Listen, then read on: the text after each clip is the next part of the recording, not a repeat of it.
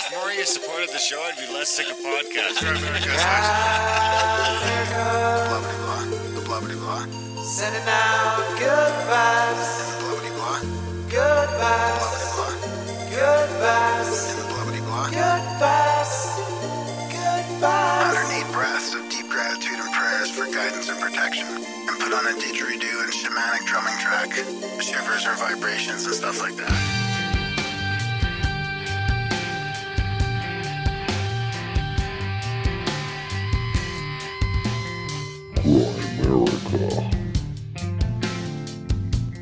That doesn't mean that the Lakota, who were non-hierarchical and matriarchal, didn't have times when they were hierarchical. For example, during a buffalo hunt, they named somebody to be in charge.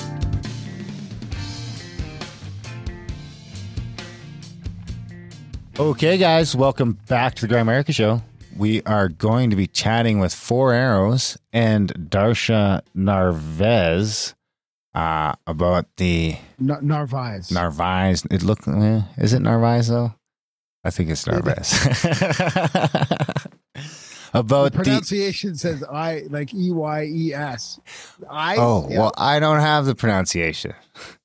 About the Indigenous Kinship Worldview. It's a great show. Even though the name's a little hard to pronounce, it's a great show. And we get like a little surprise guest that comes in and gives us his thoughts, who's been going through some of the training for a little while. And it's a fantastic conversation. Yeah, we get into initiation. Like this comes up a lot on the show with listeners too. We get into initiation for boys and what's missing and sort of raising kids. And yeah, we talk about how you sort of seem to raise your kids in a maybe an unconscious Indigenous way, but yeah, you seem to be naturally doing some of this. Some of it comes naturally to me, I guess. Well, that's kind of how I was raised. So, I'm just sort of doing the same thing. And I wasn't raised by Indigenous. I was raised by my mom. But, she was pretty keen to just let us run around where we came up. It was pretty we were pretty self-sufficient at an extremely young age. I have a feeling that those northern communities were very much like Indigenous in a way. They probably got that way because of that, right? Because of the influence.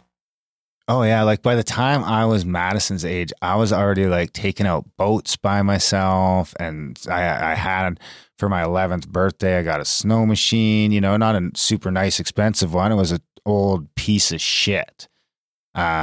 That my stepdad had tracked down for me and got for a couple $100, but it was still mine. And I was like 11 and able to boot wherever the fuck I wanted, all over the bush, sometimes hours and hours away. I remember going and climbing up these crazy cliffs on the side of the lake when I was 12, that if I see my kids on, I would probably freak out a little bit.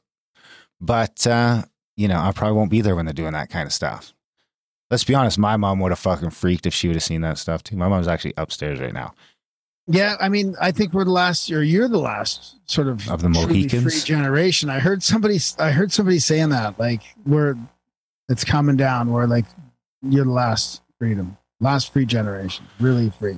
I think it's gonna get freer soon. You know who it was that said that? I think it was James Lindsay that was saying that. James Lindsay? We should have him on the show. I know, I tried. We gotta get a hold of him. He said no. Can't get a hold of him. Yeah, he probably gets a ton of stuff. Well, it could get freer yet still, buddy. I think there's still hope. I'm holding out hope. That's good. So how was your trip?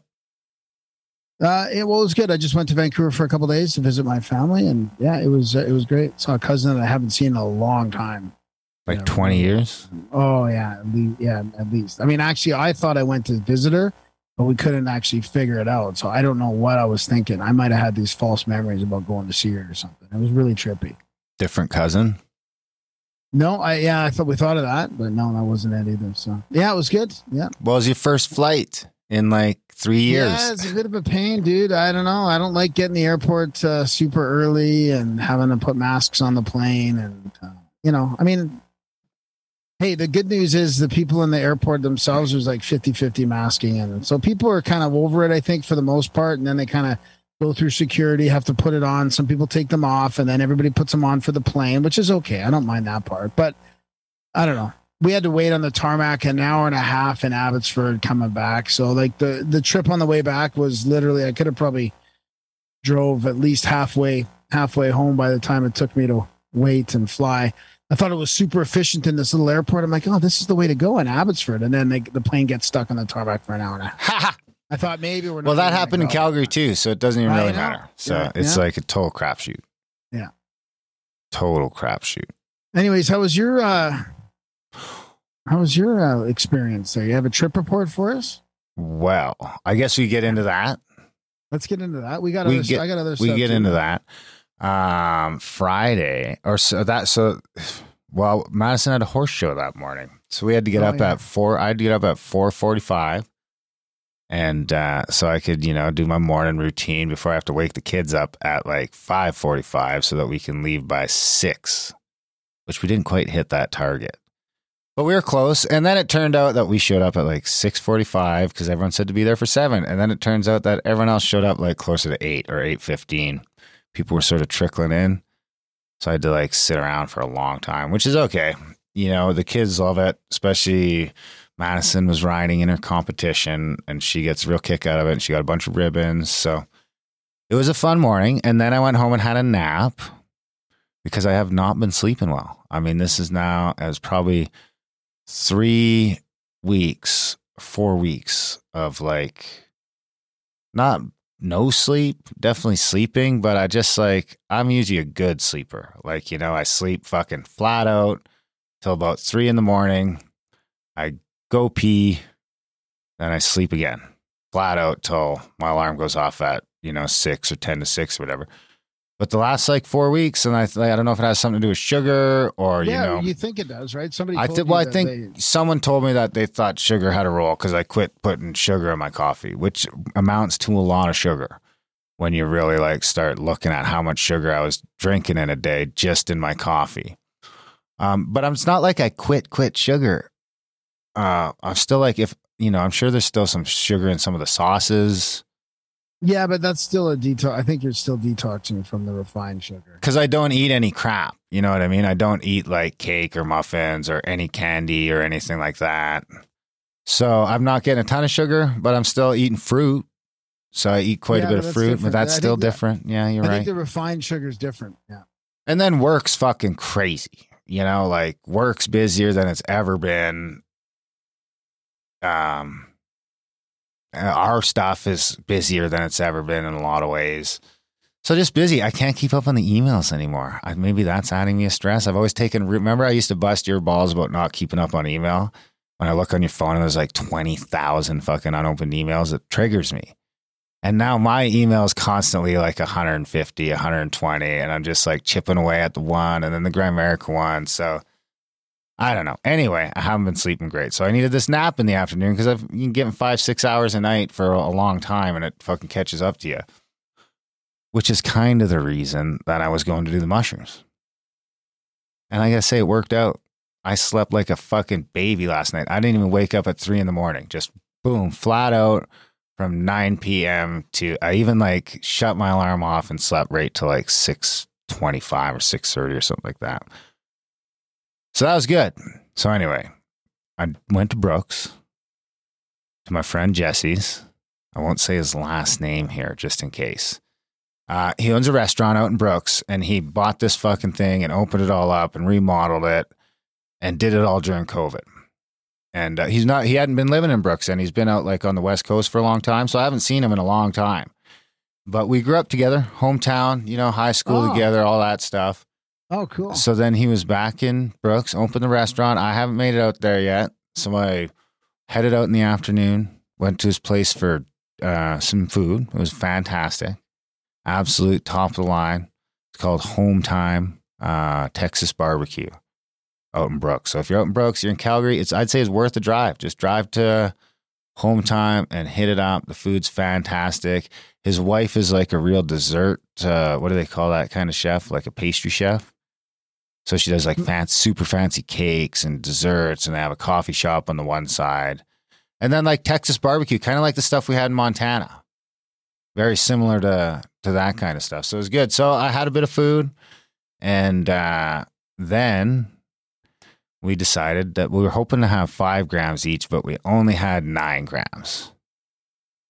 So we had 4.5 each. And so get this, I go there and I'm like, I'll get a nice Airbnb or something. It'll be great. Show up in Brooks, no Airbnbs. Like, okay, I'll get a nice hotel. Call, 2 or 3 of the nice hotels in town. Every single one's booked out. So I called the Ramada and they're like, listen, I'm telling you, there's this Red Bull thing in town and all the hotels are gone. The only place in town that has rooms is a Telstar hotel. And my buddy's got a couple young kids, so it's not like we can go in his basement or something. You know what I mean? We're like taking a shitload of psychedelics, so we need safe space. So we go to this Telstar hotel, which is, probably the worst motel I've stayed at in 15 years. It's like, $50 a night. There's people like hanging out front. They've got a little makeshift table drinking beers, and we're just like, holy fuck. But anyway, we go up there, sit at the shitty little table, and eat the mushrooms. And I'm like, well, maybe they won't be that strong. But so much for set and setting. Well, I'm with my buddy Jesse, so really I didn't give a fuck. It'll be fine. So yeah, but they came on fast, bro. I couldn't believe it. And it was kind of early. I got to say, like, we ate these motherfuckers. It was maybe 7:30. And by 8:30, not even by 8, I was like, whoa, bro, I'm fucking feeling it. And he's like, oh yeah, man. Yeah.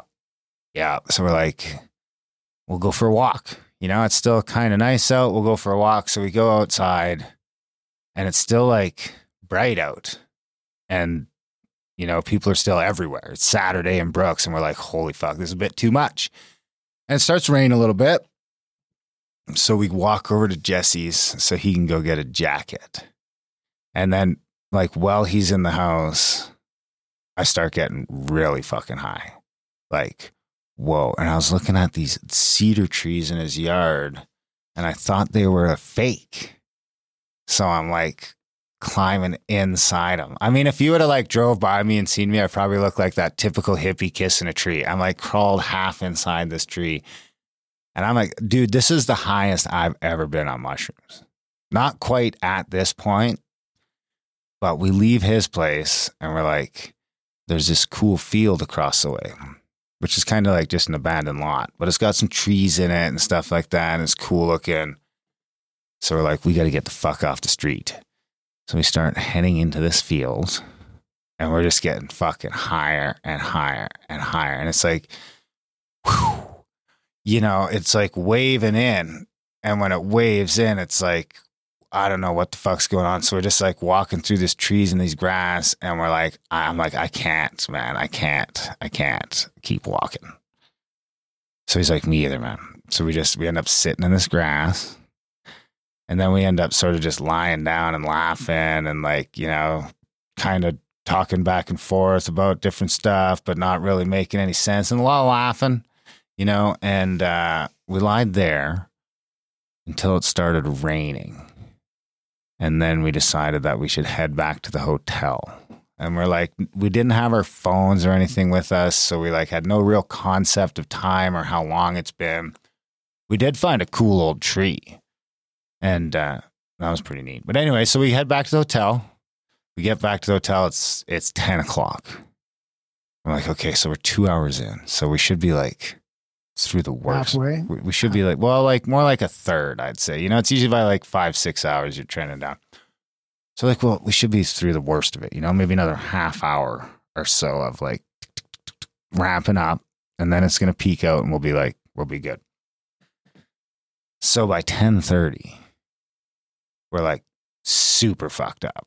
And by this time we've taken all the towels out of the bathroom and we're like, Jesse's wrapped up in one on the floor and I was wrapped up in one in the bed. And, we just did that till around 1 a.m. And, like by like probably around midnight was when I was sort of phasing in and out enough to maybe like even look at my phone and stuff like that. But oof, yeah, dude, it was fucking rough, man. I had my head wrapped up in that towel for hours, like just like holy fuck. And then going back and forth to like, the funnies and the laughing and the giddiness. But, there was some darkness. Really? Like what? What do you mean? Well, I don't know. I don't want to get too into, that part of it, but it was all good. It was probably like, it wasn't bad darkness. It was just some things that needed to be faced, I guess. Right. So this is like yourself looking at your own psyche kind of thing? Well, yeah, that's very much what it turns into. It's like, the last from like 11 o'clock till 12:30 for sure, there was not a lot of talking. We were both, by that. You're in the towel. You're just. By this point, we were each on like one. Kinda... Dude, no, it's a towel thing, bro. Like, you need a towel when you're doing lots of psychedelics. What? You need a towel. I don't think no one's ever told you this? No, I don't think. It's like from Hitchhiker's Guide to the Galaxy. Really? When you're hitchhiking around the galaxy, you need a towel. Well, Really? That's because this dude is talking about tripping on fucking psychedelics. That's my take anyway, is that Douglas Adams is talking about tripping out. But personally, and I'm not the only person who does this, when I'm doing a ton of mushrooms or even when you smoke some DMT or some acid, you always kind of end up in that point where you want that fucking blanket or that towel. And I do anyway. It's very nice to have something around. And if you were tripping out on mushrooms and I threw you a towel, you would not give that shit up for the rest of the night. I would kill a motherfucker for that towel when I'm tripping fucking hard because it's my security blanket. I don't know why.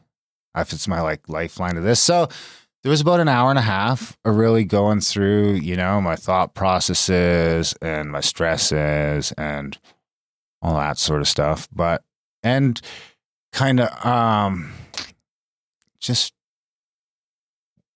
it's very much like a thing on your own mortality, And it had been like 3 years since I've done a deep dive. So my ego probably needed some check and, there's a bunch of stuff. So it was rough. And ironically, I didn't get any sleep that night because Jesse went home around 2. But, you're still, by that point, you're not peaking, but you're still fucking got a bunch of mushrooms in your system. So I think I fell asleep probably around 3:30, got up around 7, came home, actually I didn't come home. I stopped at because you helped me you sent me the directions so that I could track down, because I got lost in a couple of fields, so that I could track down so I went to the Majorville. The Majorville. Wheel? Is it a medicine wheel? Or? The medicine wheel, yeah. Yeah. Well, there's not a ton left of it. There's just a bunch of like giant pile of rocks. It's a peak, yeah, the giant pile. Yeah. But it's sacred. It's got some 4 directions there too, I think. Yeah. So I went there and did my little ceremony and brought a rock up there, threw it in the pile, then went out shooting yesterday and came home and slept good. And my head is clear. My head is clear. At the it was windy. Medicine wheel. Did you was it warm and windy still? Yeah, it was nice. It was warm and windy. Did you get any sense of reverence at all from that? Or? Well, I always get a sense of reverence from it. I'm considering I was like still sort of coming down off a bunch of a crazy psychedelic trip. It was like, it seemed fitting. Seemed like the right thing to do. And I had a bunch of weed I wanted to dump out there and stuff. So were you guys sort of telepathically connected during the trip when you're in your own towels and stuff? Were you still well, yeah, dude, I'm telling you, there's not a lot of people that I can even do that with. It's hard to be on that much mushrooms with other people and not just by yourself in your room. But at the same time, when you're in a super dodgy hotel room, you're pretty glad your buddy's there, because I don't give a fuck about Jesse. I don't care if he sees me crying or laughing or what I say in front of him. I don't give a fuck.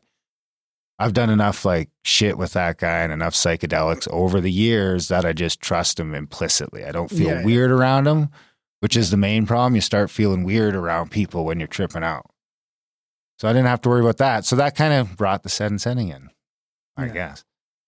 But it was great. I feel good. Better than I have in at least a year.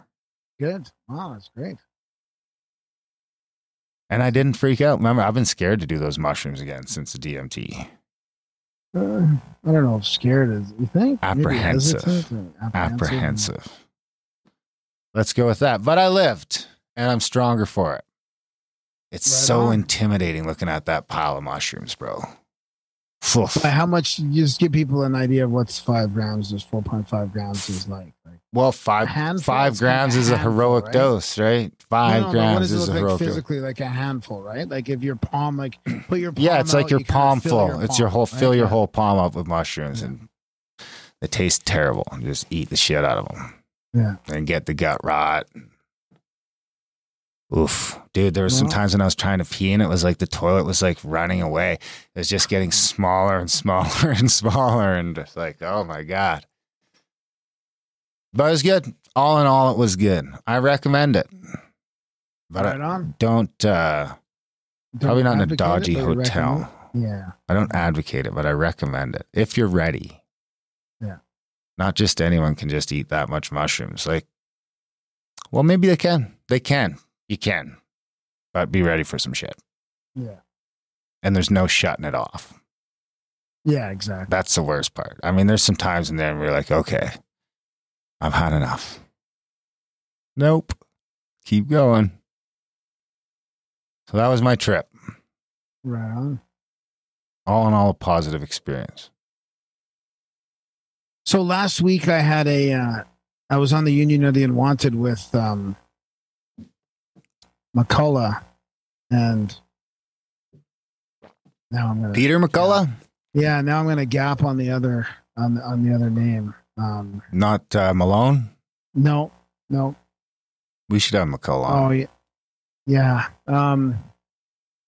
You know what's funny is I thought, I'll remember it right before I texted you the name.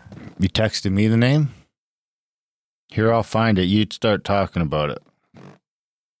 Because he was Fleming. I got it, Fleming. So, because he was a huge part of like when my family and I were going through all this together, this COVID stuff, like watching Fleming and McCullough too. They were a big part of just helping us get through this, really, to be honest with you. And Fleming started up this thing called 10letters.org.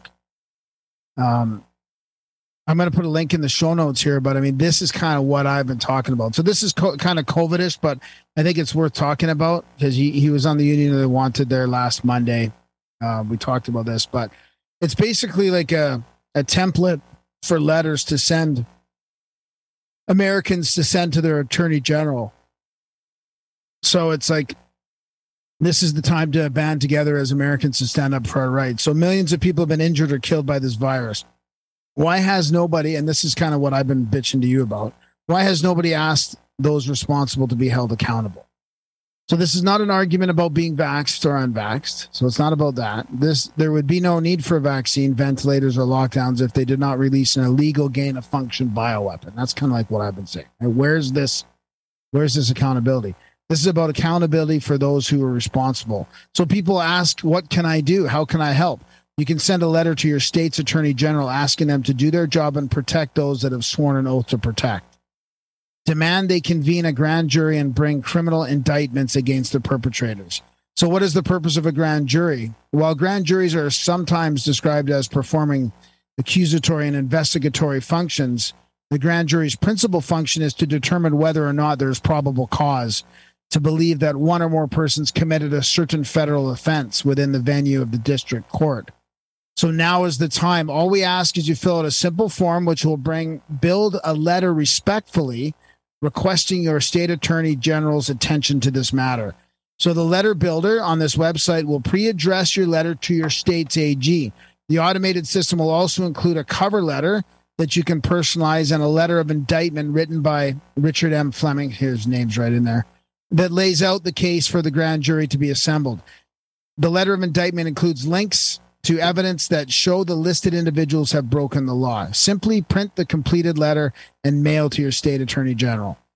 When you have done with this mailing of your letter, please ask 10 friends or family members to do the same. So it's kind of like a chain letter. Chain letter. Yeah, chain letter format.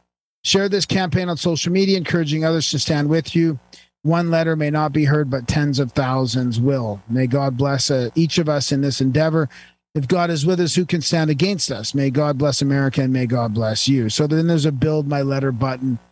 Get started. There's an indictment letter. There's evidence. So there's a letter example here. And then there's a whole bunch of evidence that he's got listed here. All kinds of cardiology, physics, radiation oncology, hospital clinic. I mean, it's all kinds of like organizations and people listed here, 117 pages of it. Links and all this stuff on this website. So yeah, I just think it's important I don't think it'll work in Canada, but in the States, we have most of our listeners are American anyway. So if anybody kind of wants to know what they can do or they want to take action, this is a great way to do it. Totally. And we appreciate if you do, because, that's where we'll run away to if Canada gets too crazy. Yeah. Grimerica.ca/support, guys. If you're getting some value from our little podcast here from the 570 episodes, whole back catalog's all there for free. Head over to grimerica.ca/support today. Sign up for a monthly, make a one-time donation. Whatever you can afford, we'd appreciate it. It all helps, even if it's just $1 a month. It makes a difference. Sign up today, and that'd be fantastic. We do have another podcast where we get crazy, grimericaoutlaw.ca, where we talk about stuff they don't like us talking about here. We just did one on like George Floyd and furries and shit like that with Miriam.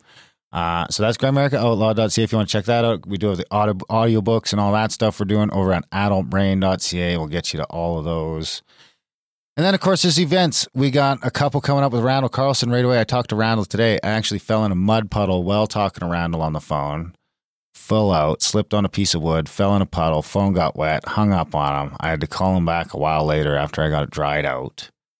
But he didn't care. He was like, he's like, you did kind of hang up abruptly, but I was like, well, we did sort of get through everything we talked to. I guess he just had to go. But, so, yeah, that was fun. I forget where I was going.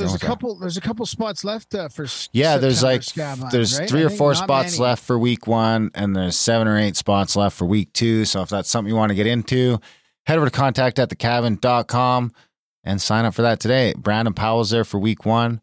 Dave Matheson's there for week 2. Graham's there the whole time. Russ is there the whole time. Ben from Uncharted X is there the whole time. Of course, Randall's there the whole time.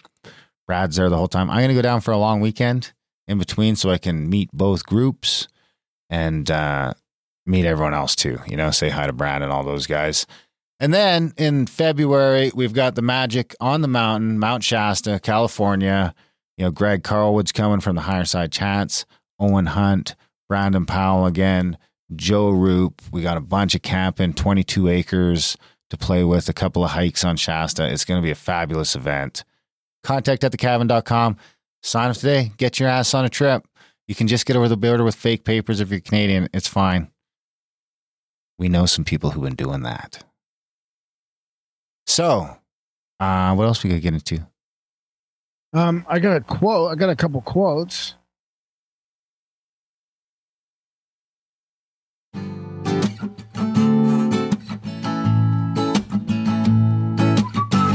It's the profound quote of the week. Darren, can you guess it? It's the profound quote of the week. Can you guess the human who spoke it or wrote it down? Profound quote of the week. All right. I got 2 for you here. 2? Same person? Different people. Oh, so I get Different 2 people. chances. Yeah. Okay. What man actually needs is not a tensionless state, but rather the striving and struggling for some goal worthy of him.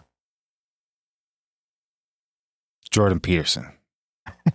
Yeah, close. Viktor Frankl. Is that close? I don't know. I mean, I guess what I meant was that could be Jordan. Could be. Yeah. Yeah. When it gets down to having to use violence, then you are playing the system's game. The establishment will irritate you, pull your beard, flick your face to make you fight.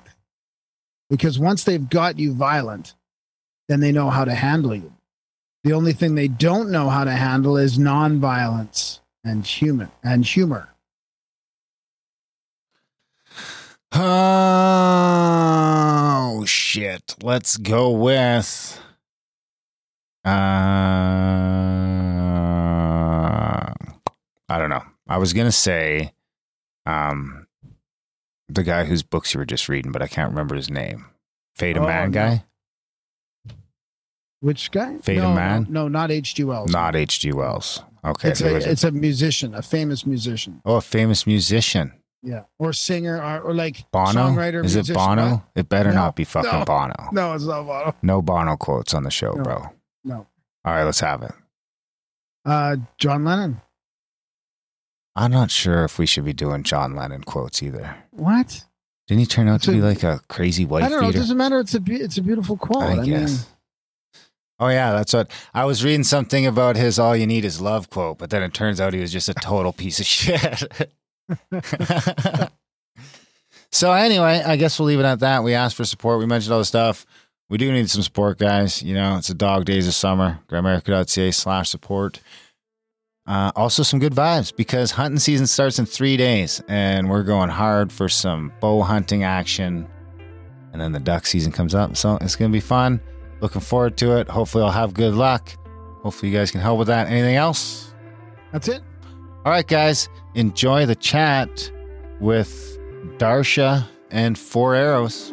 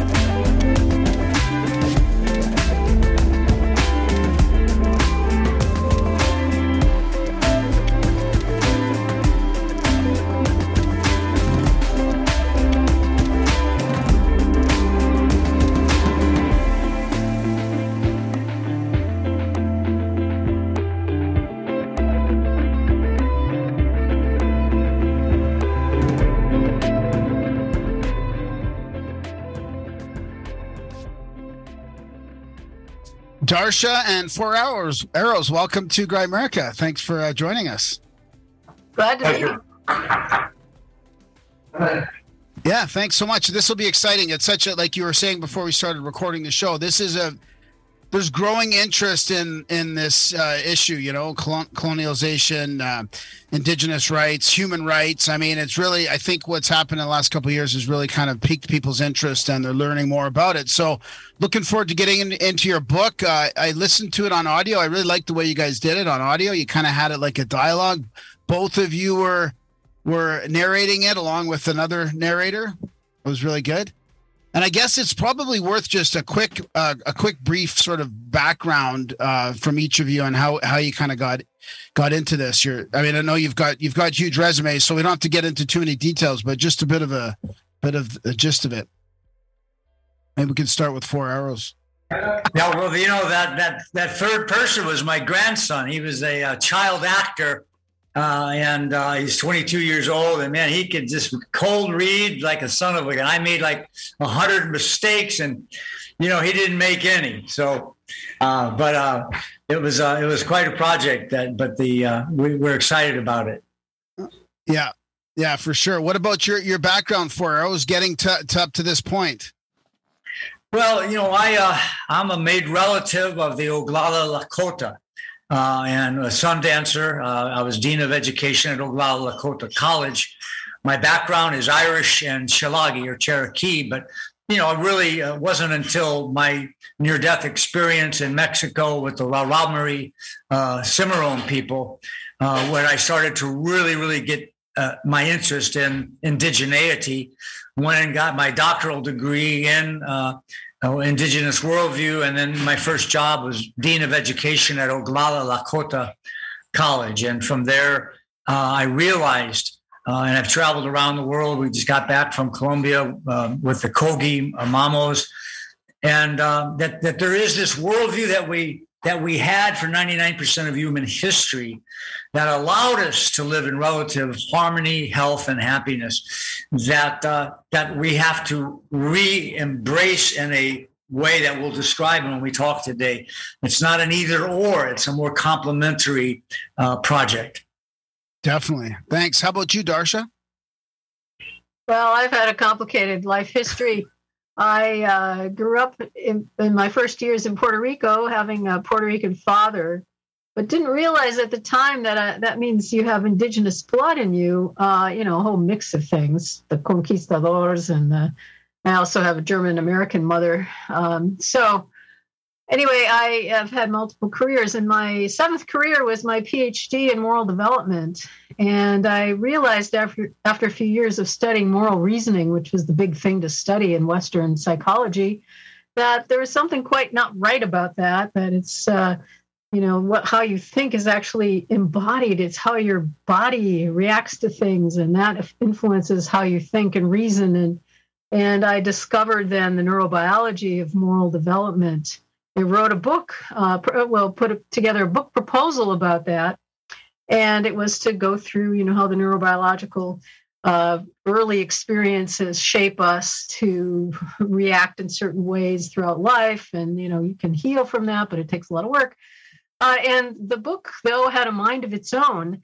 And it came and brought me to indigenous wisdom, that what we have to get back to if we're going to reach our full humanity, our full potential, is to restore the indigenous way of being on the earth.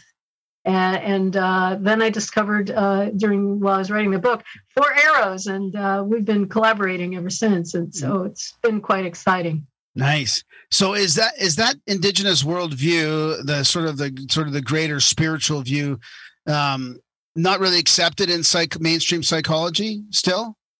Oh, right. Of course. Mainstream psychology is built on the Western so-called Enlightenment view that reason, is what makes us uniquely human, distinguishes us from other animals, and always tries to separate us from nature. It's still rooted in those kinds of ideas, and that you can put people in a laboratory setting and test them to find out what humans are really like, which is a crazy idea because that's not the way we evolved, to live in four walls and to react to information on a screen or on a piece of paper. So it's really divorced from the embodied cognitive science now is shifting to embodied understanding of who we are. But psychology is still behind, so rooted in the Western philosophy, which has this kind of divorced, reasoning head over heart and body. Yeah, Graham, I can give you two examples of that if you would like. Yeah, for sure. 2 examples of why psychology is one of, like Darcia says, one of the most colonized of our disciplines. One of them is what many of the developmental psychology theories are based on, and that's Abraham Maslow's hierarchy of needs. And Abraham Maslow did not say what he learned in his 6 weeks with the Blackfoot on the reservation in 1935, because he was sure that he would be rejected by the field of psychology. And then a second one is Gregory Kahete and I, considered to be the foremost indigenous scientist, former director of Native Studies at University of New Mexico. We decided that we would write a book called Indigenous Wisdom and Neuropsychology and Neuroscience, because everybody was gaga over, neuropsychology and neuroscience. And we thought, wow, we'll show how the indigenous worldview precepts, like honesty and courage and are supported in the science. So we got 42 doctoral students in neuroscience and neuropsychology to do state-of-the-art studies that are out there on these 7 topics that we had. And then when we got them back, a neuroscientist out of South Korea, John Lee, and then Greg and I, we were the 3 authors, we were blown away that over half of them contradicted they said things like, no, there's no such thing as real generosity, because we saw a little place in the brain that lit up when people were playing Monopoly and we asked them to give their money away. That was the same where selfishness is. And, dishonesty is a survival mechanism. And so we changed the title of our book to Critical Neurophilosophy and Indigenous Wisdom. And the Institute of Noetic Sciences did a big thing on it. And but that kind of substantiates what Darcia was saying in two pretty fun examples.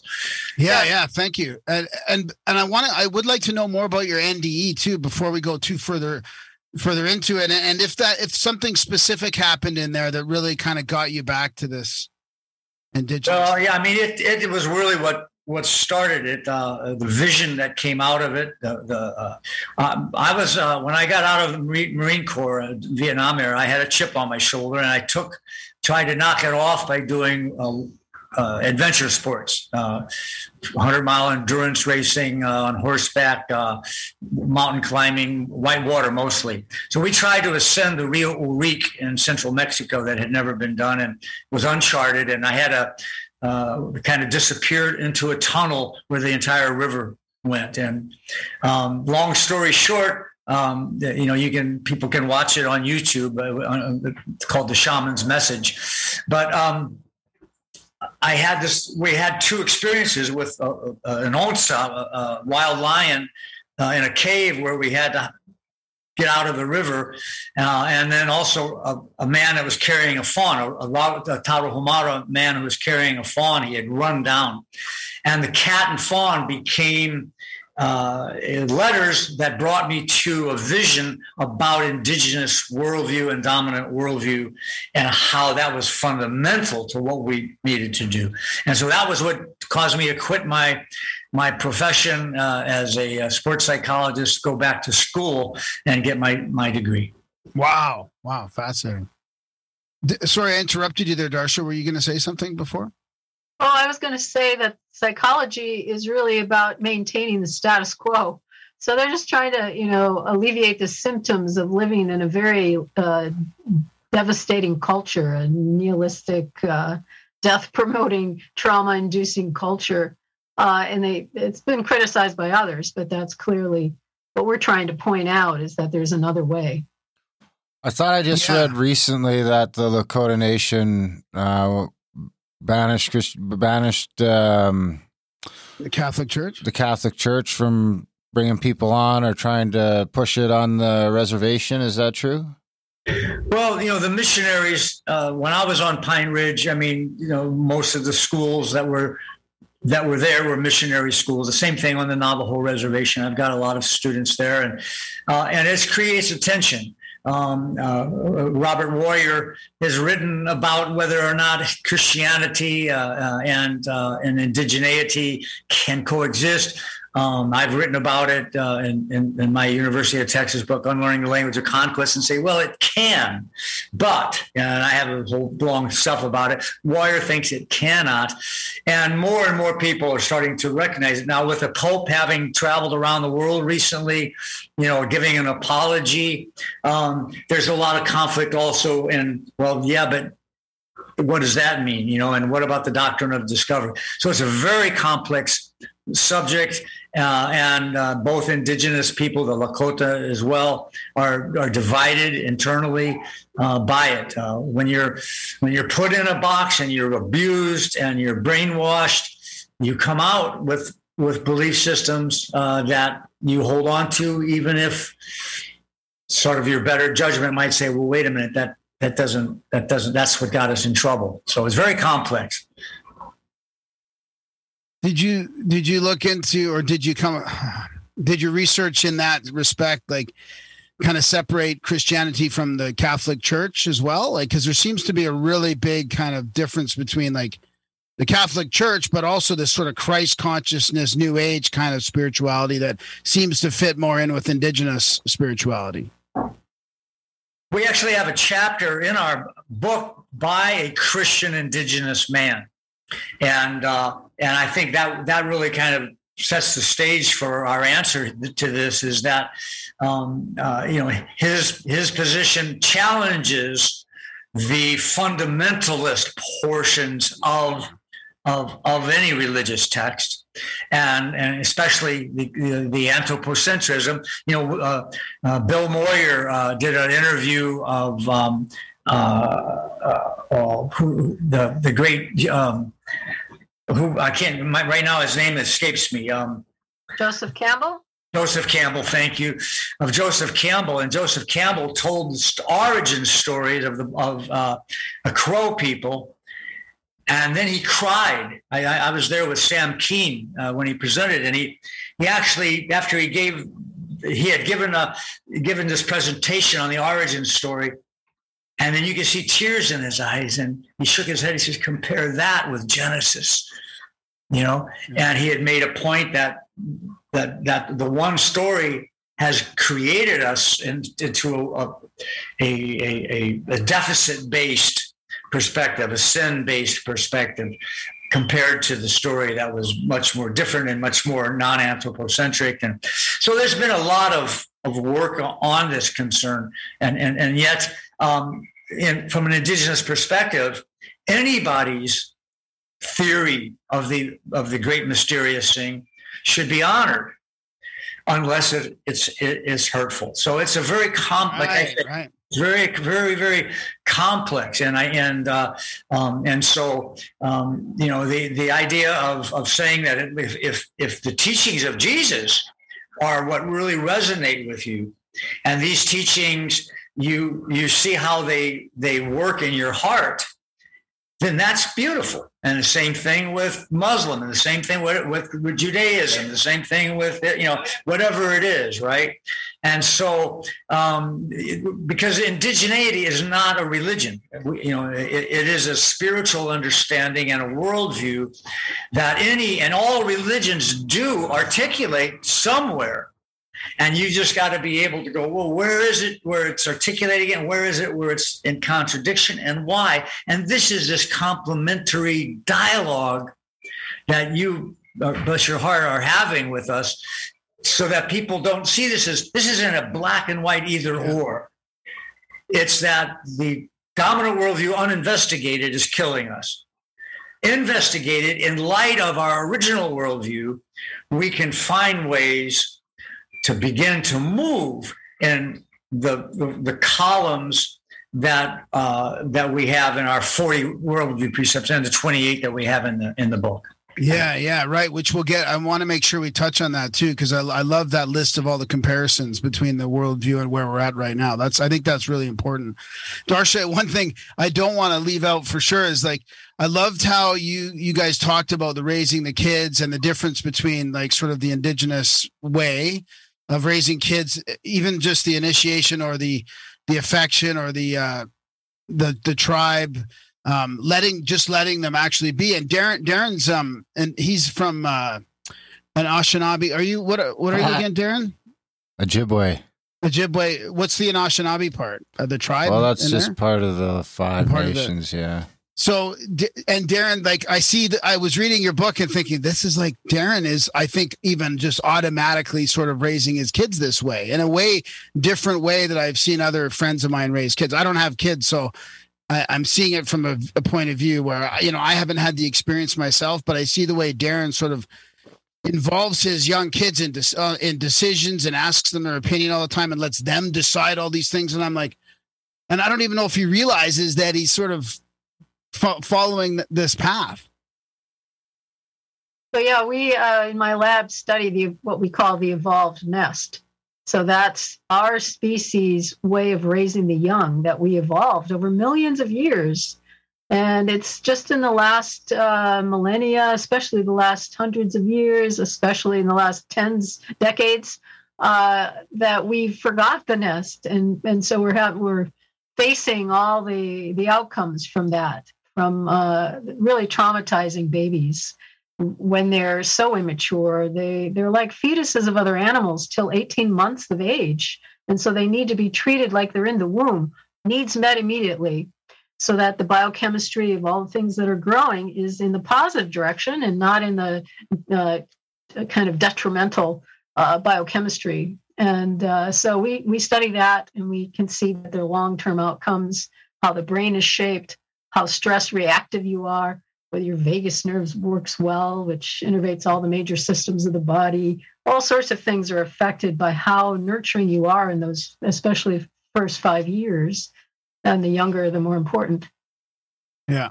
What about, go ahead. I was just going to say, my daughter Jessica is an unschooler. She runs a school in Los Angeles that unschooling, and it's interesting. She's got one of my grandsons who read the book.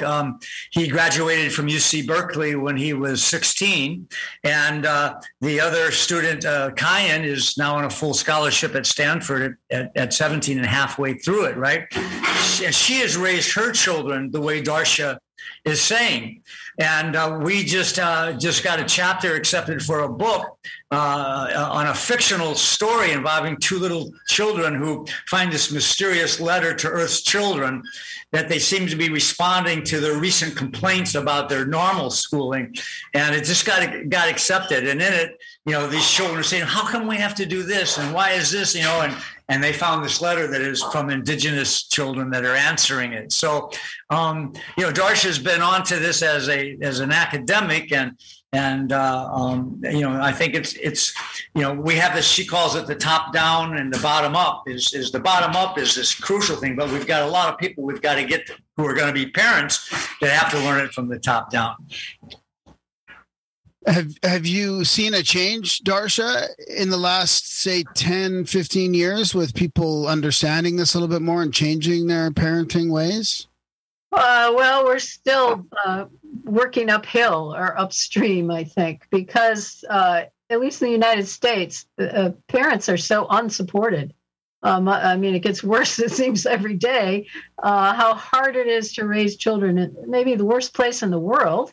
In the United States, right? Because there's so much stress and lack of extended neighborhood community support systems and parental leave, paid parental leave. The United States is one of the few countries in the world, maybe 3, that don't have it.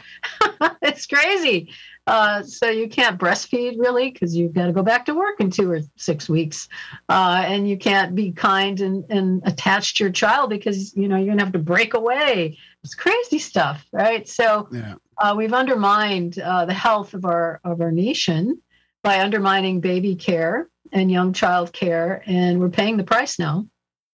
Yeah, even I noticed on your I think there was a short video, and on your Evolved Nest there, I was looking at.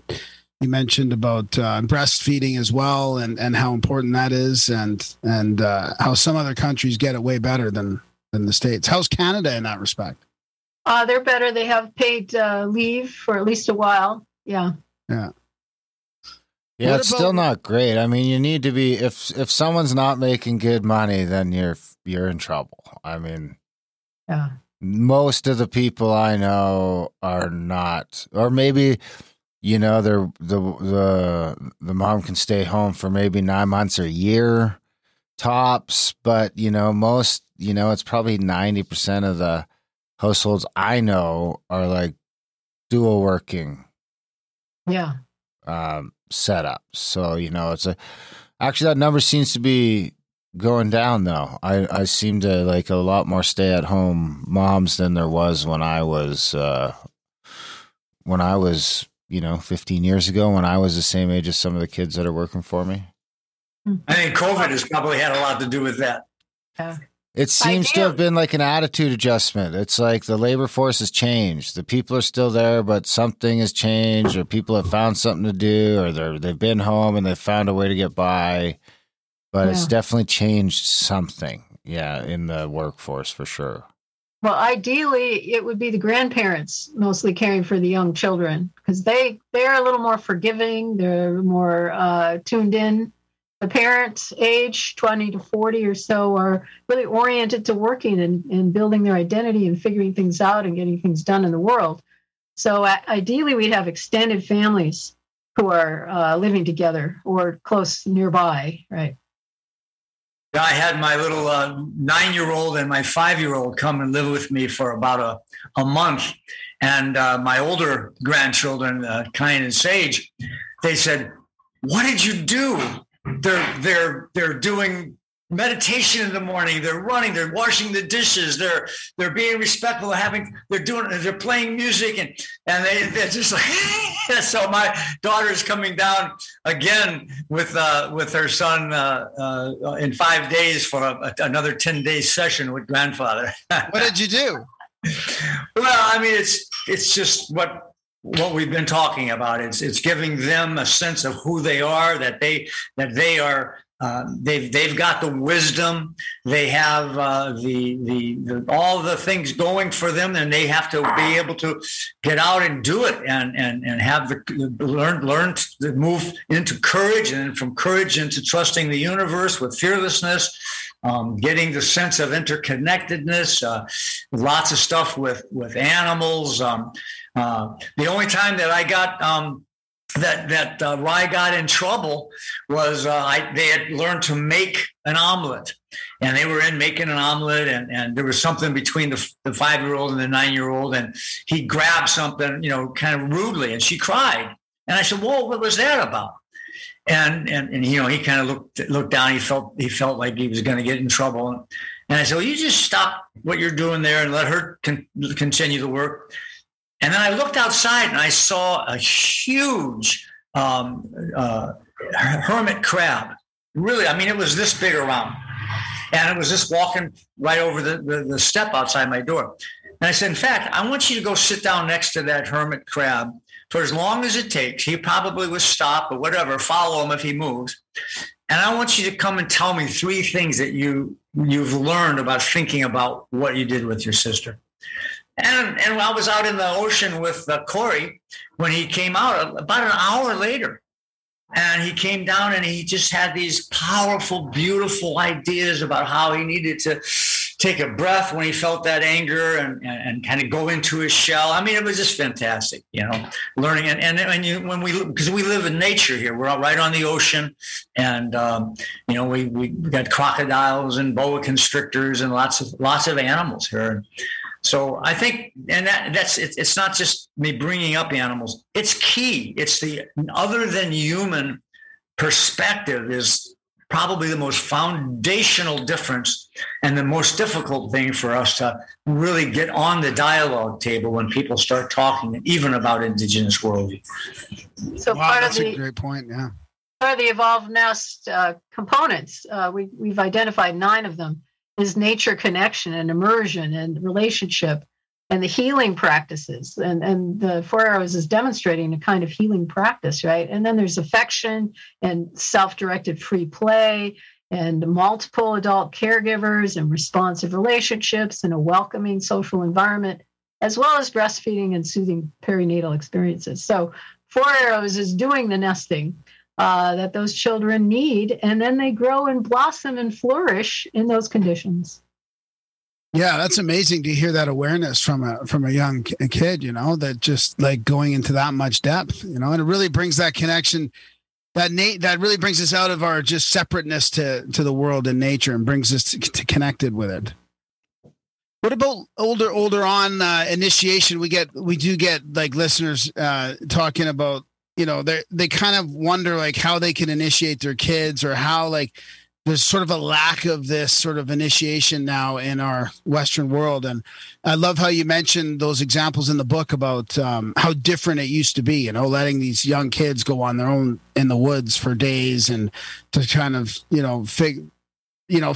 reach their spirit animal or whatever it is. Do you want to mention a little bit about the difference between that and how we're so far away from that now?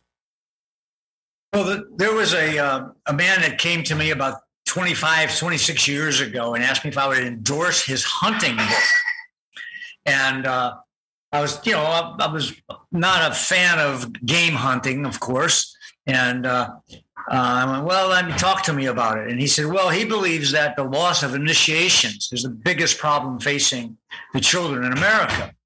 And that the way of hunting with bow and arrow that he wanted to talk about in his book, and how to track and how to do all these things, he felt it was one of the great initiations for people, especially young boys in America. And based on what he had read of my work, he thought that they would go together. So I read his stuff, and I did endorse it. So I think you're bringing up a very important topic. Who was it? Boy, I don't even remember his name, if that's how long ago it was. Wasn't Steve Rinella, was it? No, it wasn't. If you said the name, I would know it. I could go through some, but I don't. There's no point doing that here. It doesn't really. It's not that important. But it is an important thing. I mean, people nowadays would cringe at the thought about letting your young kids. But we grew up in the 80s. Like we grew up in the 80s, or I did, anyways. Darren's a little younger than me, and we were pretty. I grew up in the range. 80s. I was just younger. Well, yeah, you were younger. We were pretty free range, and I just realized now, like I don't have kids, of course, but I mean, it seems like they're under such strict kind of like daily routines and getting driven everywhere, and I mean, and that's not even like initiation or what we're talking about, true Indigenous sort of freedom as a kid to go out in the woods on your own and figure stuff out spiritually or metaphysically or whatever, but.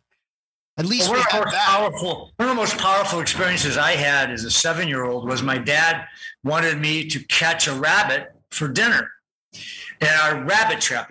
He helped me fabricate a wooden rabbit trap where you walked in a door and there was a little, stick that moved, and then the door would close and the rabbit would be alive inside this box. And so I heard this noise and I ran out and said, Dad, I think we got something. And sure enough, there was a rabbit inside it. So he brought it in and he said, all right, well, you have to kill it. And that was, and clean it. But all I heard was kill it.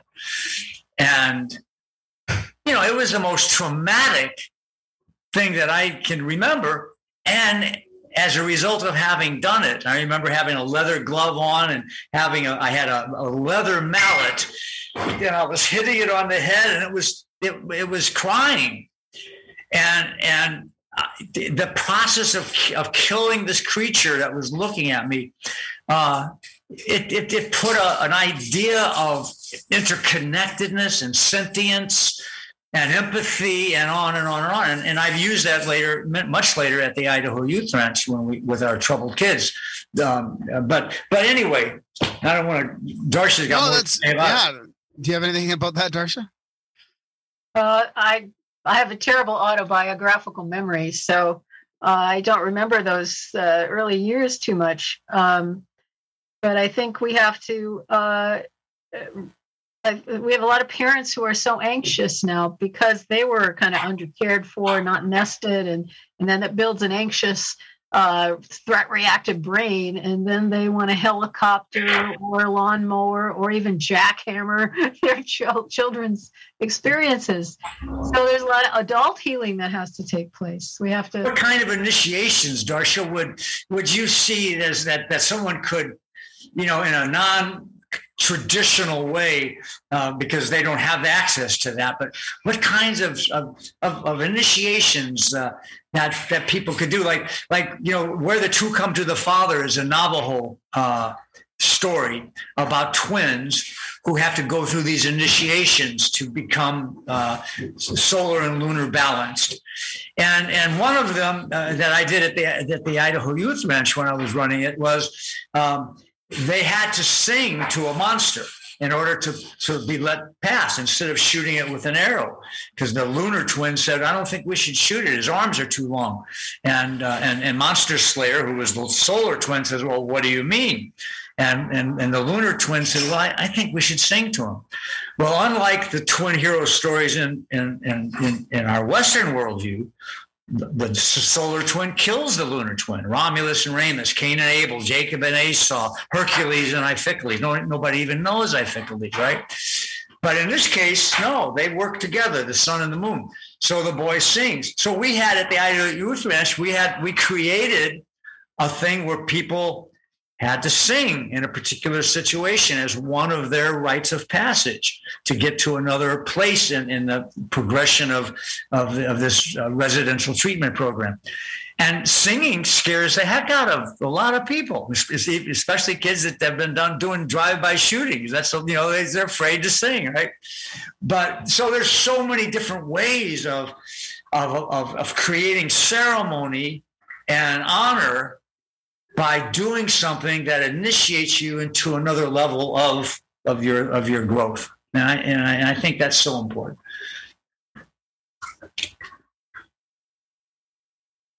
Do you have any ideas on that, Darcia, at all? Well, I only have done nudging kinds of things with my students. And we did to get to nature connection, just the first step, little few inches into feeling back in relationship. We did an experiment a few years ago where we had college students in the experimental group. They read a few things.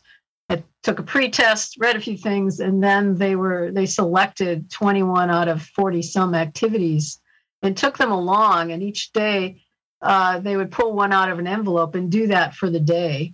And then they came back 3 weeks later and took a post-test. And the kinds of things that the experimental group did was, pay attention to the clouds today. As you're walking across campus, acknowledge each tree you meet. Things to get them back in their bodies, to get them in their senses, to be aware of relationship. And there were effects, so it worked. They were more ecologically attached, ecologically empathic and mindful at the end of those 3 weeks. So those are little things. And, I used to sit outside with my students or take them to a state park and give them 4 hours to run around on their own to find their nature connection, a sit spot for a while. John Young talks about all sorts of things you can do. We are using some of his exercises to get back into your animal senses, So there's various things like that parents can do every day or their children can do.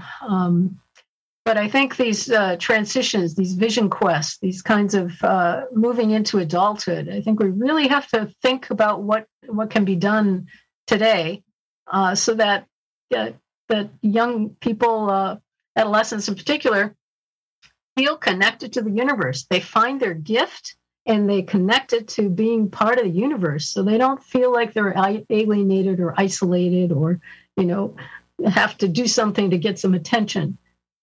Yeah, that's a good point. A few grams of mushrooms ought to do it. Yeah, that might do it. Can we talk a little bit about your book, The Restoring? I mean, we have been, but I mean, more detail about the, especially that list of the precepts, I think is what you called it, the Restoring the Kinship Worldview, the 28 precepts for rebalancing life on planet Earth.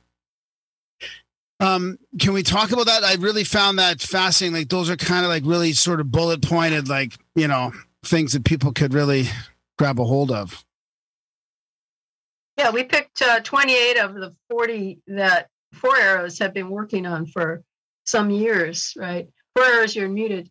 And we picked 28 based on our interests and based on what we could find, quotes from that were reliable, I guess, and interesting.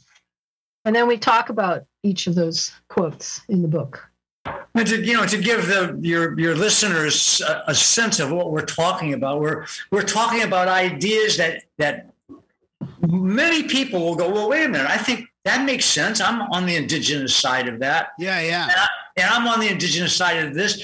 But then we ask them in the preface to how to look at this. Is this how you're living your life? Are these the institutions? Are they representing this in your life? And then people go, oh my gosh. Yeah. And that's kind of what shows up. Let me just name some of them. So you've got rigid hierarchy. And the first one I'll say is the dominant worldview manifestation. And the other one is the indigenous common worldview manifestation. Rigid hierarchy versus non-hierarchy. It's a classic one in the scholarship, right? That doesn't mean that the Lakota, who were non-hierarchical and matriarchal, didn't have times when they were hierarchical. For example, during a buffalo hunt, they named somebody to be in charge, and then that person, another person, was named next time. But then that changed. So, but generally speaking, you could say, well, wait a minute, I'm not hierarchical. I don't have power Well, wait a minute. Then you start thinking about how you treat your children. What do you do at work in a day? How are you treated by the government? And you realize, oh my gosh, this is manifested, and I am not challenging it or trying to change it. Same thing with fear-based thoughts. Same thing with living without strong social purpose. Same thing with focusing on self and personal gain instead of community welfare. Same thing on rigid gender stereotypes instead of respect for fluidity. Materialistic versus non-materialistic. Earth is an unliving it, as opposed to earth and all systems is living and loving. More head than heart. Competition to feel superior versus competition to develop positive potential. And I'm just on number 9, so this is how they go. This dualistic thinking or ceremony as just formality or as life-sustaining. Trance as dangerous, or trance as a natural and essential way to live in our lives. Conflict mitigated by revenge and punishment versus conflict resolution as a return to community. On and on and on it goes. And once we start looking at these things and as a dynamic that we can say, well, wait a minute, okay, I have no experience with trance. I've been told it's dangerous. Religions tell me hypnosis is of the devil. I don't want, but let me look at that and look at the other and start to play with this until I realize possibilities that I've been misguided and that there are ways to live in which I can use trance in a nurturing, healthy, constructive way. And this dialogue is what Darcia and I do ourselves, and we're encouraging others to do. That's great explanation. Thank you. So what do you, like a lot of people are, and we talked about this a little bit at the beginning before we started recording, but people are really, they're getting more interested. They're waking up a little bit more to, the impact, the Enlightenment had actually, and colonialization after that or during it. What do you think the most important thing is that people need to know in that respect, like that they might not sort of realize, the impact? I mean, for me, I kind of go to like this materialism versus sort of spirituality. Like that was kind of like, to me, that's the sort of the main sort of thing that's kind of. I would say disconnection.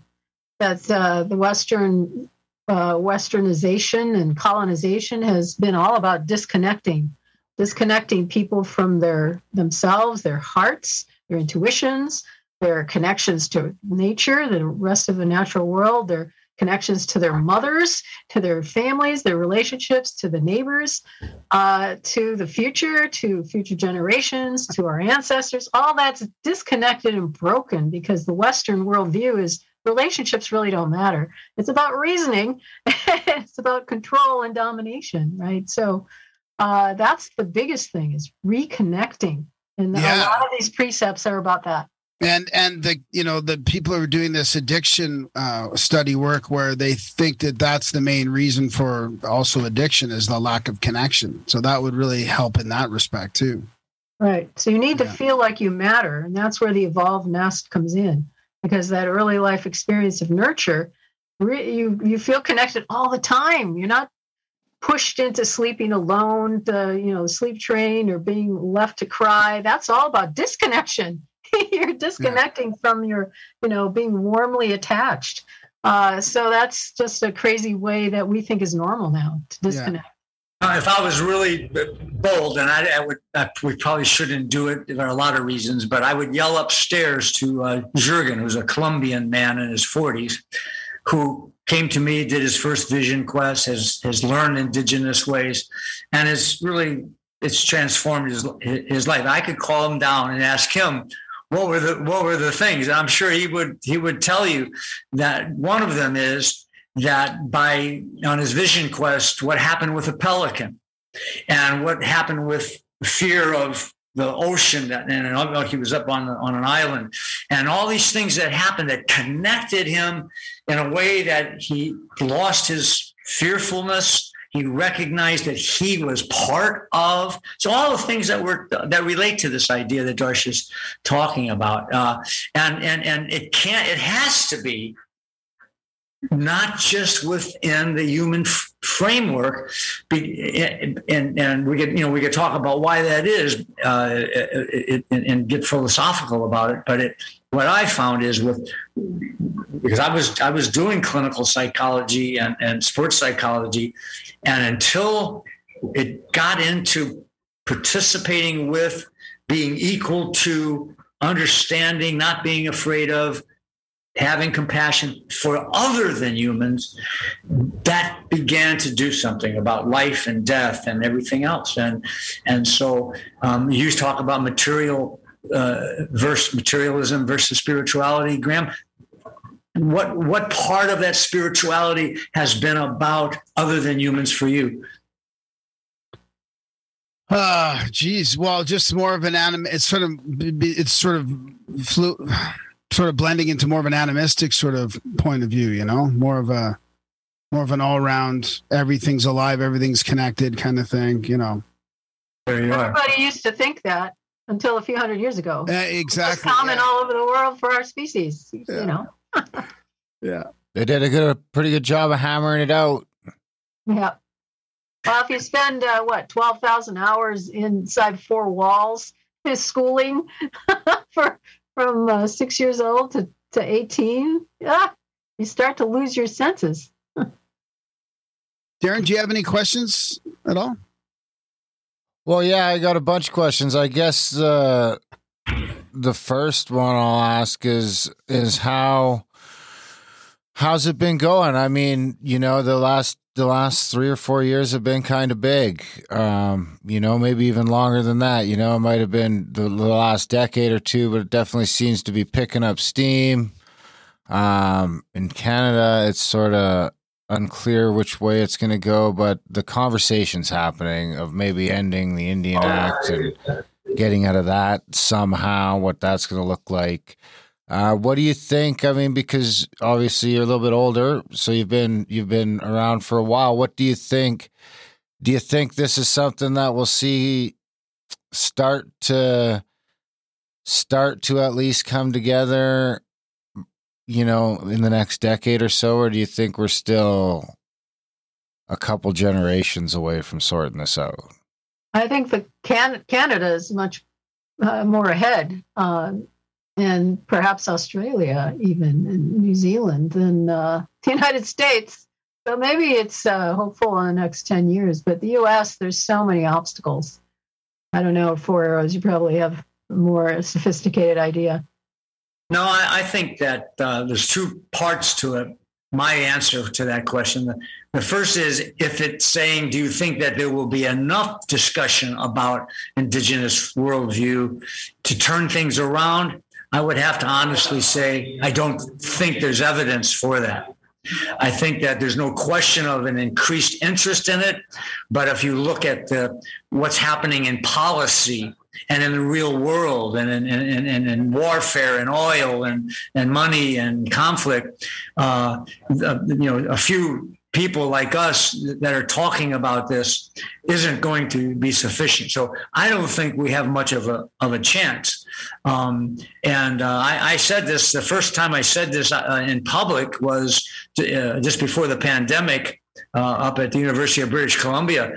And when someone asked the same question that you did, Darren, and I said, no, I don't think we can turn things around with it. And then the next question was, well, why are you here? Why are you doing this?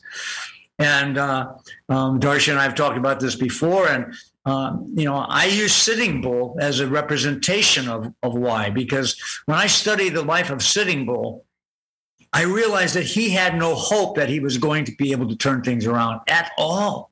And it was obvious the more I read his interviews. And, smallpox had wiped just about everybody out and was wiping out more people. The buffalo were all gone. He was being chased.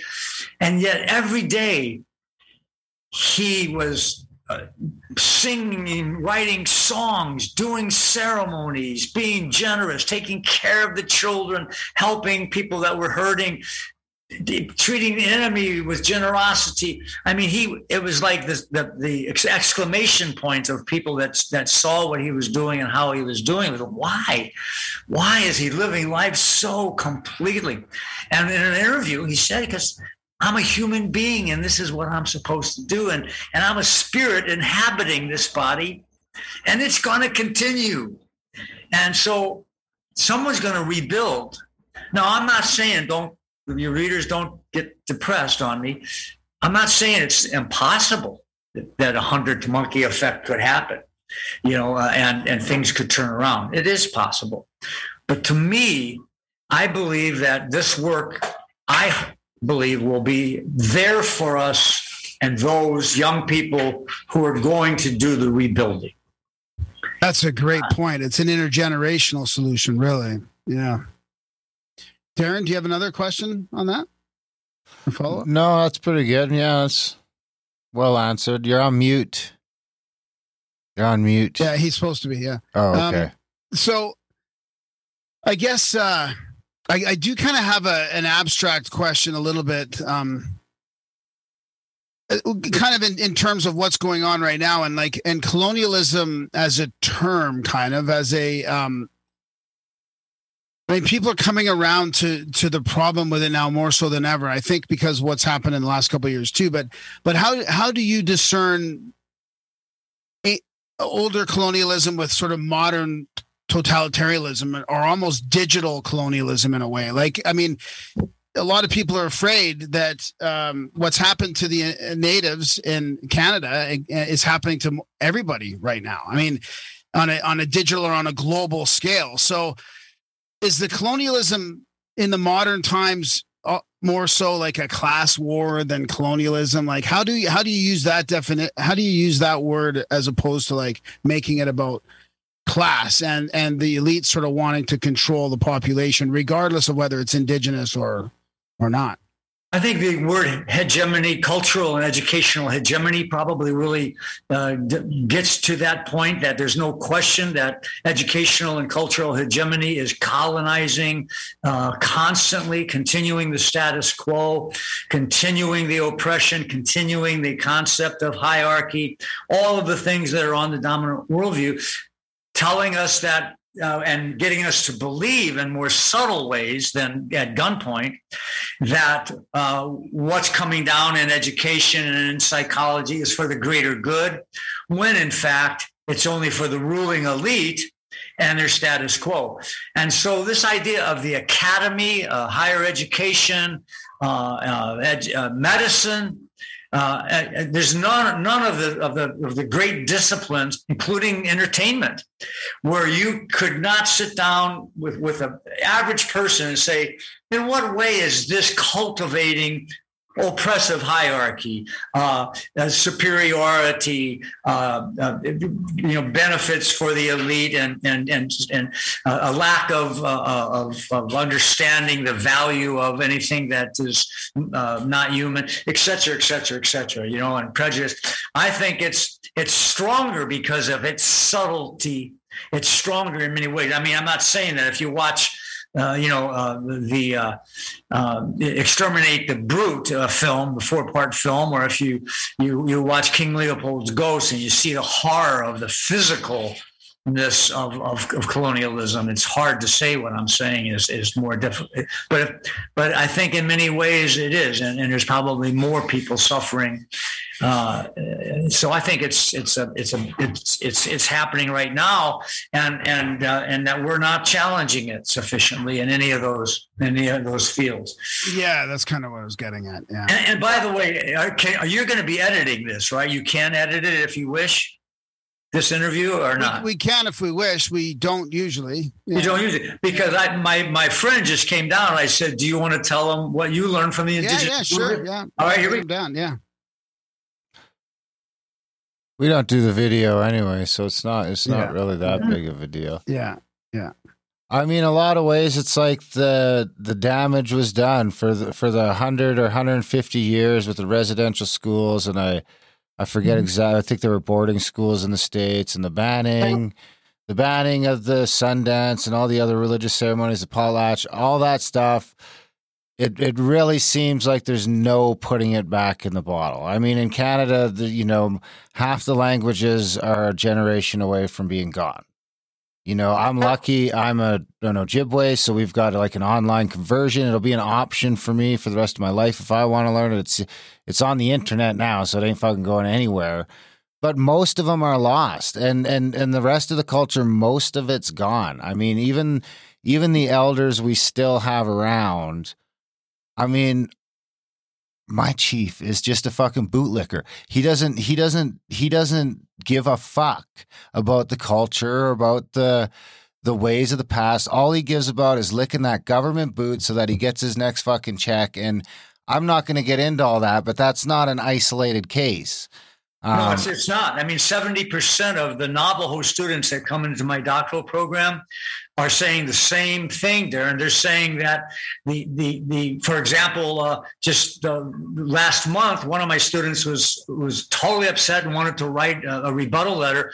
The chief of the Navajo Nation took people to Israel to learn how to do sheep farming. He says, why aren't they going to elders who have been doing this for hundreds of years right here on the reservation? So this is what you're saying.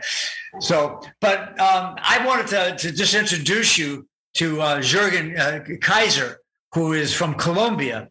And Jürgen came to me here in Mexico and wanted to learn about the Lakota way and wanted to do, he started with a vision quest, and he's been doing ceremony with me for 3 or 4 years now. But I just said, would you be willing to just say what it was about what you learned from Indigenous Worldview and how it has transformed you or how it's helped you? So this is Jürgen.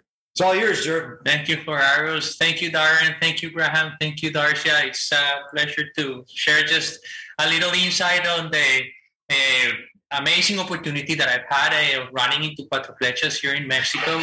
And really, long story short, the Indigenous Worldview has allowed me to have to get much more in sync with nature, to be able to shift my perspective of the kind of traditional education that I had received along my life. And it really has been an eye-opening experience and a very positive revelation, obviously, being able not only to get, let's say, like the theoretical aspect of the Indigenous Worldview, but actually practicing and living close to nature and having that opportunity of validating these statements. And obviously, in my engagement with Cuatro Flechas has also come with a lot of reading, a lot of study. I recently had the opportunity of finishing the book that they wrote together with Darcia, which is this dialogue on those principles from the Indigenous worldview versus that dominant worldview. And I think that's probably one amazing tool that both Darcia and Cuatro are kind of putting out there in the world, because it really brings down in a very pragmatic and a very accessible way how Indigenous worldview is not something external. It's something that it's within us, and it's really a matter of reconnecting with the ability to observe and to contemplate and to accept the spirit and the mysterious. So I can only say it's been a life-changing experience, and I'm committed to try to expand this knowledge and to allow people to be able to have access to this information, because I think it's a technology. It's a technology that allows you to live a much more fulfilled life. It's a technology that allows you to live a much more sustainable life, a much more meaningful, purposeful life. So I can only say to whomever is out there that has still kind of any doubt, I'd say give it a try, because it really is a life-changing experience. I like that he used the word technology, because Dr. Michael Fisher has written about this work, and he calls it a dehypnotizing technology, which really plays into what Darren was saying, that even our own people have been hypnotized by the brutality, by the materialism, by the loss of ceremony. And Michael Fisher, he says that the work that Darcia and I did in this book is a dehypnotizing technology. So I'm glad he mentioned that word. Yeah, that was well said. Thank you for sharing that. That was great. Yeah, thanks. So are you a Lakota then? I am a made relative of the Lakota. It was one of the 7 sacred ceremonies, and so my Rick Two Dog says that I'm not going to go to where my Irish ancestors or my Cherokee ancestors go. That because once you're a relative of the Lakota, you're part of that extended family, and so that's how I feel. My spiritual tradition and as a pipe carrier is what guides me. But it's those common denominators with the Ojibwe and with the Shalagi and with the Raramuri and with the all the different the Kokogi where he comes from. So I think the Cherokee were part of the Anishinaabe, if I'm not mistaken. Anyway, Lakota. I mean, is the Lakota? What's the knowledge retention from the Lakota tribe to the Cherokee tribe to the because it seems like in some ways all the best books that I found are about the Lakota. You've got Sitting Bull, you've got the Black Elk stuff, the Crazy Bull. You've got that from a bunch of different people, but. I mean, the Black Elk stuff seems to really be good because he was kind of recounting his life when he was kind of born around then. And I really haven't been able to find a lot of, I've looked for some Ojibwe stuff and it's really pretty scattered. It's super scattered, especially from that biographical sort of standpoint. So I'm wondering. I think that's really a kind of an indication that the Lakota were amongst the last to really give up the fight, that when reporters in the 1880s were starting to interview people, we started to learn about Fool's Crow and all of these people. So I think it's just sort of a coincidence. I think the same wisdom we can find in every culture around the world, and this is what I've done. I've lived with many that have not lost it, but you're right that the Lakota really, So when people from all over the world would come to Pine Ridge, where the average lifespan of a male is only 43, and the poverty, the unemployment is 75%. And it was horrible, and yet they would go there. Oh, I want to see a Lakota person, right?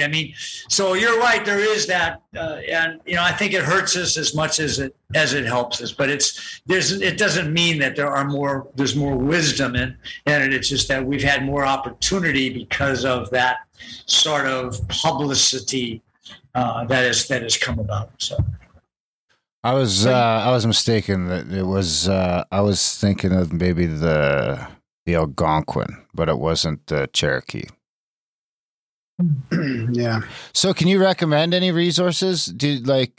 Some books or anything like that about some of the different cultures where people can find these and read them? Well, our quotes are from people who have writings. So Robin Wall Kimmerer, for example, Braiding Sweetgrass, that's an excellent book. A lot of people find that intriguing, especially the Euro-Americans and Euro background people. It's a way for them to enter into this broader relational orientation to, she's a botanist, so it's with plants in particular. And yeah, there are other people. I was just pulling out a book today by Stephen Sachs. He has a series of honoring the circle. And if I could find and also, if you look at the endorsements of our book, you'll see a number of Indigenous scholars. Yeah, that's a good one. There's a lot of them. We're on the bottom of the hour now, and I've got something that's going to be coming up. So yeah, no problem. Where can we find your book?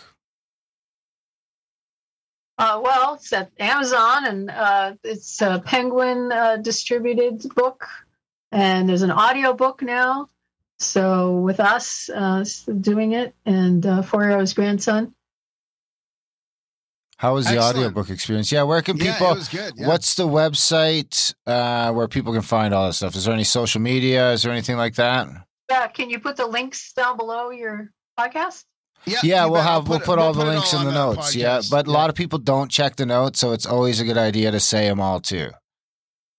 Well, kindredmedia.org will have a lot of information. Evolveness.org also. Right. FourArrowsBooks.com. And those are probably the best. Yeah, and I think if you just go to Google and put Indigenous Worldview, Four Arrows, Darcia, you'll get 18 pages. So there's a lot.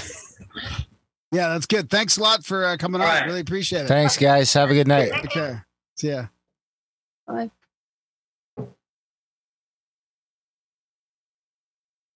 And that was our chat with Darcia and Four Arrows. What do you think, buddy? Yeah, it was good. Yeah.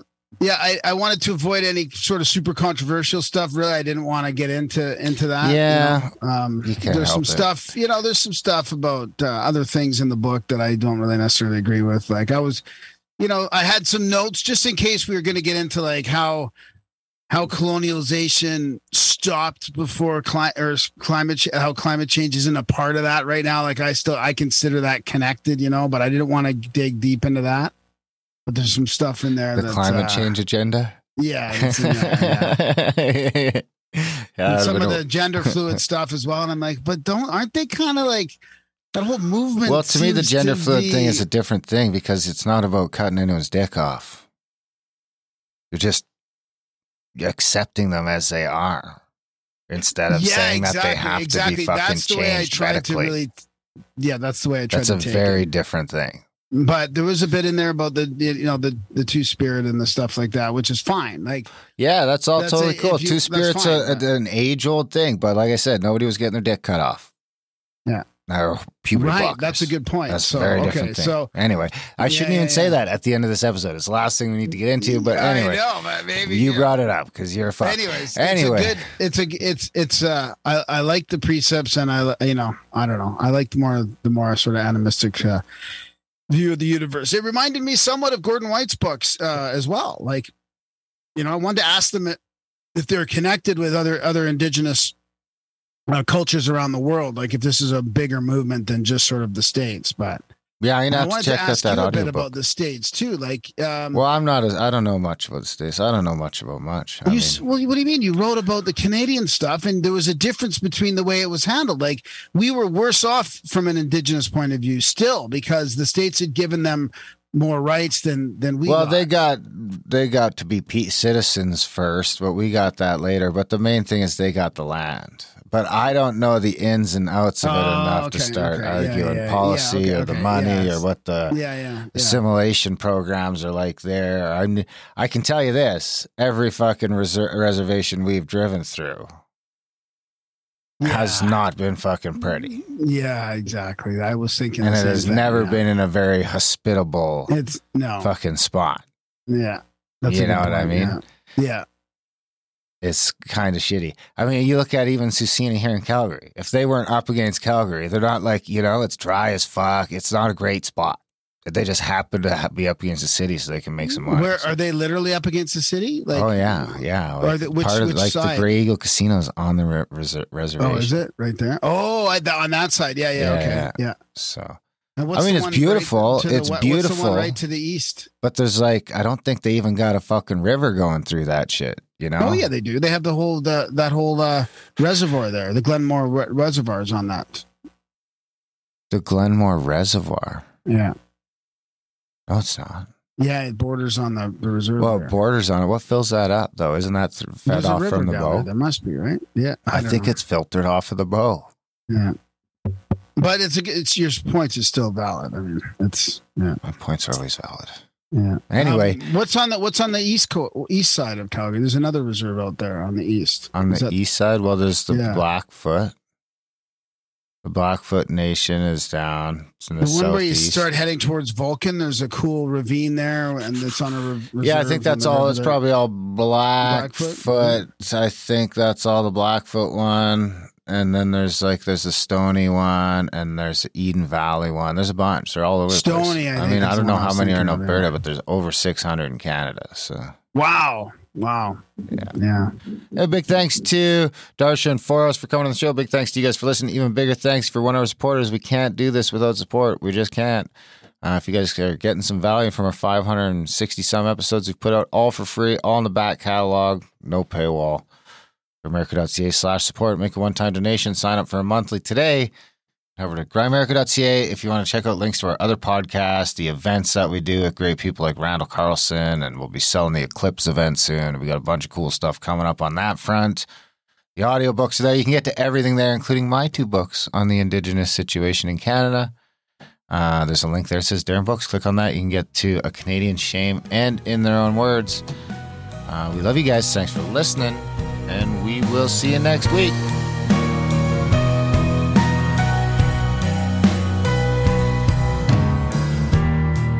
I'm lying awake. I'm awake in light. I'm trying to give. I'm giving it a try. Yeah. I'm healing the need. I'm needing to heal. I'm willing to hope. Yeah. I'm hoping I will.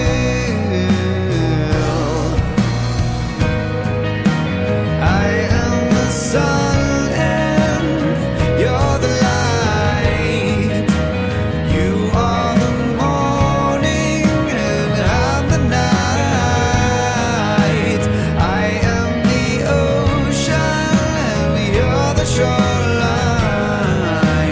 You are the ages and I'm the time.